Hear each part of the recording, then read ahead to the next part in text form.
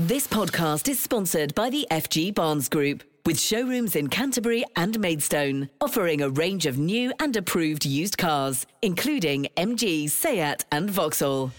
Kent Online News. News you can trust. This is the Kent Online Podcast. Nicola Everett. Hello, hope you're okay. Thanks ever so much for downloading today's podcast. On Wednesday, November the 2nd, coming up, you can find out whose effigy will be burnt at the stake in Kent this bonfire night. But first today, a damning report has found police vetting standards are not high enough and making it too easy for the wrong people to join and stay in forces. The watchdogs carried out a review after Sarah Everard was murdered by Wayne Couzens, who was, at the time, a serving Met police officer from Deal. His Majesty's Inspector of Constabulary, Matt Parr, says they found poor decision-making in the vetting process. Too many of the wrong people are joining the police. The police aren't good enough at getting the wrong people out of the police when they should be, and that the culture of misogyny and predatory behaviour towards women is much greater than anybody should be able to accept. The danger to the public, of course, is that you've got people who shouldn't be police officers. Now that matters, obviously, because there might be a chance of them committing crimes against the public, against each other, but it also matters because every time one of these dreadful cases comes up, public confidence in the policing is chipped away a bit. Cabinet Minister Mark Harbour says he hopes the report inspires forces to act. It's a real wake-up call for chief constables across the country. What the government hopes is that those chief constables and the National Police Chiefs Council will look at this report, and every force will look at their practices and make the necessary changes to improve standards so the public have the confidence in the police force. Meantime, a Met police officer and an ex-PC are due to be sentenced today for sharing grossly offensive messages with Sarah Everard's killer. 35-year-old Jonathan Cobban and 45-year-old Joel Borders were part of a WhatsApp group with Wayne Couzens. He's serving a whole life sentence. Staying with police recruitment and turning now to Kent's Crime Commissioner, who's calling for changes to try and encourage more people into the force. Matthew Scott has written an open letter to the Home Secretary, and he's been speaking to Gabriel Morris from our colleagues at KMTV. I've written on behalf of 16 PCCs to suggest to the Home Secretary that we need reform of police training and recruitment. At the moment, you don't need a degree to join the police. However, the system that's been put in place says effectively you need one to qualify. Whether you join with a degree or not, you still need one to be a police officer. And we don't think that that is actually the case. There are great officers with a degree. There are great officers who don't have a degree. We want a blend of options, because the unfortunate consequence of making it a graduate profession means that it's not as easy to onboard special constables or PCSOs who wish to transfer over, career changers, or maybe people who leave the military. So we've suggested a reasonable compromise that gives police forces a choice, not a compulsion, to do degrees. And I guess if this change was to be made, you would see more police entering the service. I would hope so. I mean, we do very well for recruitment at the moment. We're on track to meet our goal to recruit 195 extra police officers this year. We've got more police officers than ever before. However, what we want is the most diverse range of talent that we can possibly get. That includes people who have been special constables before, people who are leaving the military, or career changers from elsewhere who maybe don't meet the academic qualifications that would be needed to obtain the degree. We think it should be a much more flexible process so that policing can, yes, meet the challenges of training in the 21st century, but also bring in some really good people. There are some great people who have degrees. There are great people who don't have degrees. We just want the most diverse range of talent to come into policing. We've got more police in Kent now than ever before. We want more people to come in to join the police and help us boost neighbourhood policing again. So we hope that the Home Secretary will take a favourable view of our letter and give police forces back the choice as to which programmes they want to run locally. Kent Online News. The government's being urged to work more closely with councils to stop young refugees being put in hotels when they arrive in the UK. Data shows almost 600 unaccompanied children have been placed in the accommodation in the last 6 months, and more than 200 have been reported missing from hotels. James Jameson from the Local Government Association says councils need more support to help young people. Because of the pressure on the system, we've seen nearly 3,000 children placed in hotels over the last year or so. That's 14 per day. Now, obviously, they're not staying in there for the whole time. They're typically 16 days, I think, is the average. But hotels are not the right place for children. They need a more supportive environment, a less risky environment, placing with foster carers or other suitable supported accommodation. And that's why we've come up with a 4-point plan to improve the situation. This is essentially about providing more long-term homes for unaccompanied children. For that, we need more foster carers. There's huge pressure on the foster care system. So our first request of government is to establish a Pathfinder foster career recruitment campaign. Secondly, to look at alternative schemes. The Ukrainian scheme has been incredibly good at finding homes for families from Ukraine, but it's also an opportunity to find homes for older children as well. Thirdly, and as a last resort, is to look at an alternative of councils being able to provide safe reception and care services for these children, many of whom are 16, 17-year-olds. And then finally, work to improve placement sufficiency for all children in care. All councils want to do the best that they can for the children who are in their area, whether they are, residents or whether they are unaccompanied asylum-seeking children. And that is our mantra. And we also have a duty of safeguarding for those children. So it's our responsibility. The current asylum system is essentially working in a crisis mode. We need to work across the public sector to have a better long-term solution to this, to find appropriate accommodation, to support unaccompanied asylum-seeking children appropriately, to make sure they're safe and to help them integrate into our society. Meantime, the leader of Ashford Borough Council says he's extremely angry with the Home Office for booking out a hotel for asylum seekers without liaising with the local authority. Jerry Clarkson says the government has shown a complete disregard for them and the local community. Bosses across Kent and Medway are writing to urge Suella Braverman to stop using the county as an easy fix for a national problem. Now, it comes as hundreds of asylum seekers have been moved out of a processing facility in Thanet that's become dangerously overcrowded. The Immigration Minister says numbers at Manston have fallen substantially and more people are expected to be moved today. It follows concerns about inhumane conditions for people who've crossed the channel in small boats. And it's also emerged a man suspected of carrying out a petrol bomb attack at an immigration centre in Dover appears to have posted anti-Muslim rants on social media. Andrew Leake, who was 66 and from High Wycombe in Buckinghamshire, was later found dead in his car. Counter-terrorism police believe Sunday's attack was fuelled by some form of hate-filled grievance. This podcast is sponsored by the FG Barnes Group, with car dealerships in Canterbury and Maidstone. Some other top stories for you now, and a convicted sex offender from Marden is back behind bars after using his mobile to access images of child abuse. David Halley was jailed for 6 years in 2015 and his use of internet devices was restricted when he was released.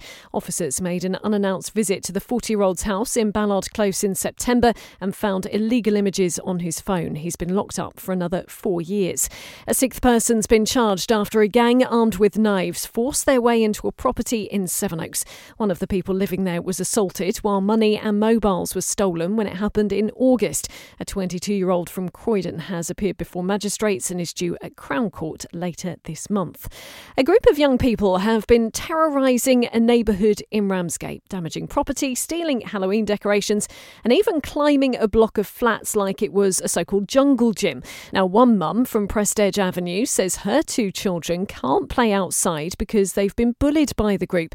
She recently posted video and photos of 2 children sitting on the roof of a 4-storey block of flats next to her home. You can see those images by heading to Kent Online. One of Kent's MPs could be banned from driving after being caught using his mobile phone behind the wheel. Tom Tugendhat was stopped by police in Wandsworth back in April. The Tunbridge and Morning rep has apologised and the case is due to be heard in court on Friday. 2 men have been arrested following a fight at a pub near Folkestone. Furniture in the garden was damaged after 2 groups clashed in the High Street in Elam on Friday night. A 46 and 29-year-old were held on suspicion of a fray. They've now been released under investigation. Now, this is perhaps unsurprisingly one of our most read stories on Kent Online today. A Kent couple couple who started selling X-rated content online while struggling for cash during lockdown say they've had more negative comments about the money they've made than the posts themselves. Ben and Kirsty Stroud met 13 years ago while working in prisons on the Isle of Sheppey. They then went on to launch a gym in Folkestone and work as personal trainers. But, like many other companies, they were forced to close the doors when COVID struck. Well, the pair have been telling their story to our reporter Rhys Griffiths. We were in peak lockdown and we were sort of in trouble with the other businesses and stuff because we weren't really getting a lot of help from the government anyway. And we were always off doing swingers parties and things anyway. And I watched a programme on this type of content creation, and one of the girls was going, "Yeah, well, I do this and I earn this much, and this is what I have to do for it." And I remember looking at Kirsty looks a specific way, you know, muscles and stuff. And I looked at her, I said, "Listen, you're literally sitting on a gold mine. What are we doing? Let's just monetize what we're doing." So I think eventually we did, didn't we? You know, we just went, "Oh, let's go for it." So what happened was, because I was working in Morrison's, like doing the delivery driving, and I was sick of that. So I just thought, right, we'll upload some pictures and see how far that goes. We'll just give it a go, because we had loads of pictures anyway. Probably a lot of people do. So we just thought, right, we'll try and sell them. And then in the first week, I made more, like double what I was earning in Morrison's. In a month? In a week. In a month. So I just thought, wow. The only thing that I was a bit like, was like friends and family. Yeah. Well, most of our friends are fine with it. We've got a lot of kinky friends anyway. Yeah. So they're like, "Oh yeah, well done." You know? People notice like my Instagram changing from like being muscle like here to like my bum being on show quite a lot of it. So my family were a bit like, "Oh, what's going on?" But they're all right about it. They just thought we were selling bum photos. Yeah. I think they've eventually switched onto it now. Yeah, and they're okay about it. We did think about doing porn shoots, like me going out for the day and getting so much money for the day, but I just thought, I don't really want to do that. It's like a 10-hour being banked. Yeah, that's that's a bit intense. And then to come home and then just be like, and you'll be like all horny. I'm like, nah. Yeah. It's not gonna work. So it suits up that type of method. It suits us very well. At first, people were a little bit funny about it, but not many people. We had quite a few. It's like when she got a new Range Rover, or I got a new car, and things like that. But you got a little bit of nose turning and that kind of thing. But our true friends were, "Good for you. Wish I had the balls to do it," or whatever, you know. And the people that have turned their nose up, they're just, well, see you later. That's it. Like, I'm not bothered. Yeah. No one's really been nasty about it, because I do competitions as well. So I do like CrossFit comps, and I was really mindful. Like you get lots of people looking at you doing all these things, that I would get a lot of hate, but I haven't had any hate. Like loads of people were just like, "Oh, it's cool." Yeah, it's good for you. And people like were really wanting to like ask questions and like, like they're really nosy. Yeah. Because they're fascinated. So what sort of stuff do you do? Yeah, like what actually do you do? Yeah. So yeah. So we've got more hate for earning more money than what we do. Absolutely guaranteed. Yeah. More hate for that. And when I say to them, "Well, we pay more tax than you earn. So who's contributing more to society?" If you really want to go down those routes, you know. But honestly, got more hate for the money than we have for what we do. But also, I think it's a bit like a lot of people don't want to talk about their sex life, right? And to have it in their faces maybe isn't what they want, if that makes sense. But then I think you're doing it behind closed doors. You're just not selling your content. We're just like we're still doing it behind closed doors, but we're selling it. We're making money out of what we do. Because we're not prudish. Kent Online reports. A man's been prosecuted for dumping a large pile of rubbish near to a Kent village. Jamie Roberts admitted fly tipping the waste on Westcourt Lane outside Woolwich Green near Canterbury. The 34-year-old from Addington Street in Margate has been ordered to pay nearly £300, but council bosses say it won't cover the cost of the investigation, clear-up and court case. Plans have been put in to turn a town centre eyesore in Sittingbourne into a medical centre, pharmacy and flats. Developers were given permission last year to transform the Bell Centre site, but have made some changes to their plans. They want to build 165 apartments, but have cut parking down to just 67 spaces. The health facility would also be bigger. Meantime, a community centre in Canterbury is closing to make way for city council offices. The Big Drum on Rose Lane is a mix between a cafe, yoga studio and food bank, and has been providing free meals to anyone in need for the last 18 months. Volunteers have been told to find somewhere else to operate from, and bosses say they're working to find a new space for the service. Villagers have vowed to battle on to save the site of a 130-year-old pub near New Ash Green. The Green Man in Hodsall Street was gutted by fire last year and demolished. The site was then put up for sale.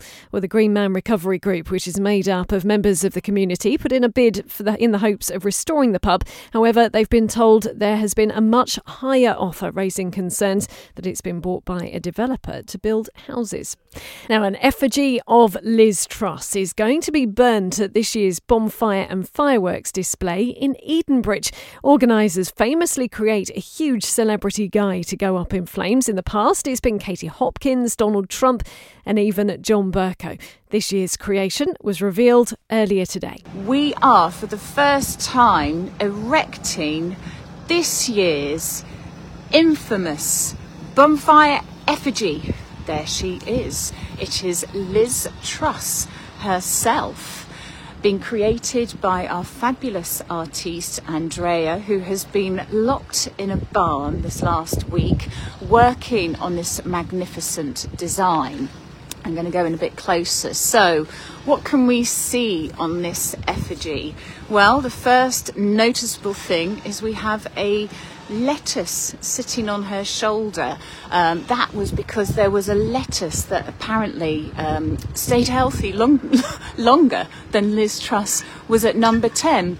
You can see she's got her beautiful Claire's Accessories necklace on. By her feet, we got Larry the cat. He's turned her back on her as she departs, and she is also carrying her box of what she's taken with her. So her T-shirt, I am a fighter, not a quitter, something quite redundant. All of her new job cards, you can see them poking out. That's she didn't even have time to take them off her desk before she had to clear out. She's got a copy of the Guinness World Records 2022, which, as she was the shortest serving Prime Minister in UK history, she might well make it into that. Thank goodness she's also got the mini budget, because that did not go down well, so she's taking that with her, as well as her handbag and a scarf, because she did like to emanate Maggie Thatcher. So there's lots going on, and it has taken our fabulous artiste a week to design this, and then with our team of volunteers, they then build it. It's an absolutely mammoth project.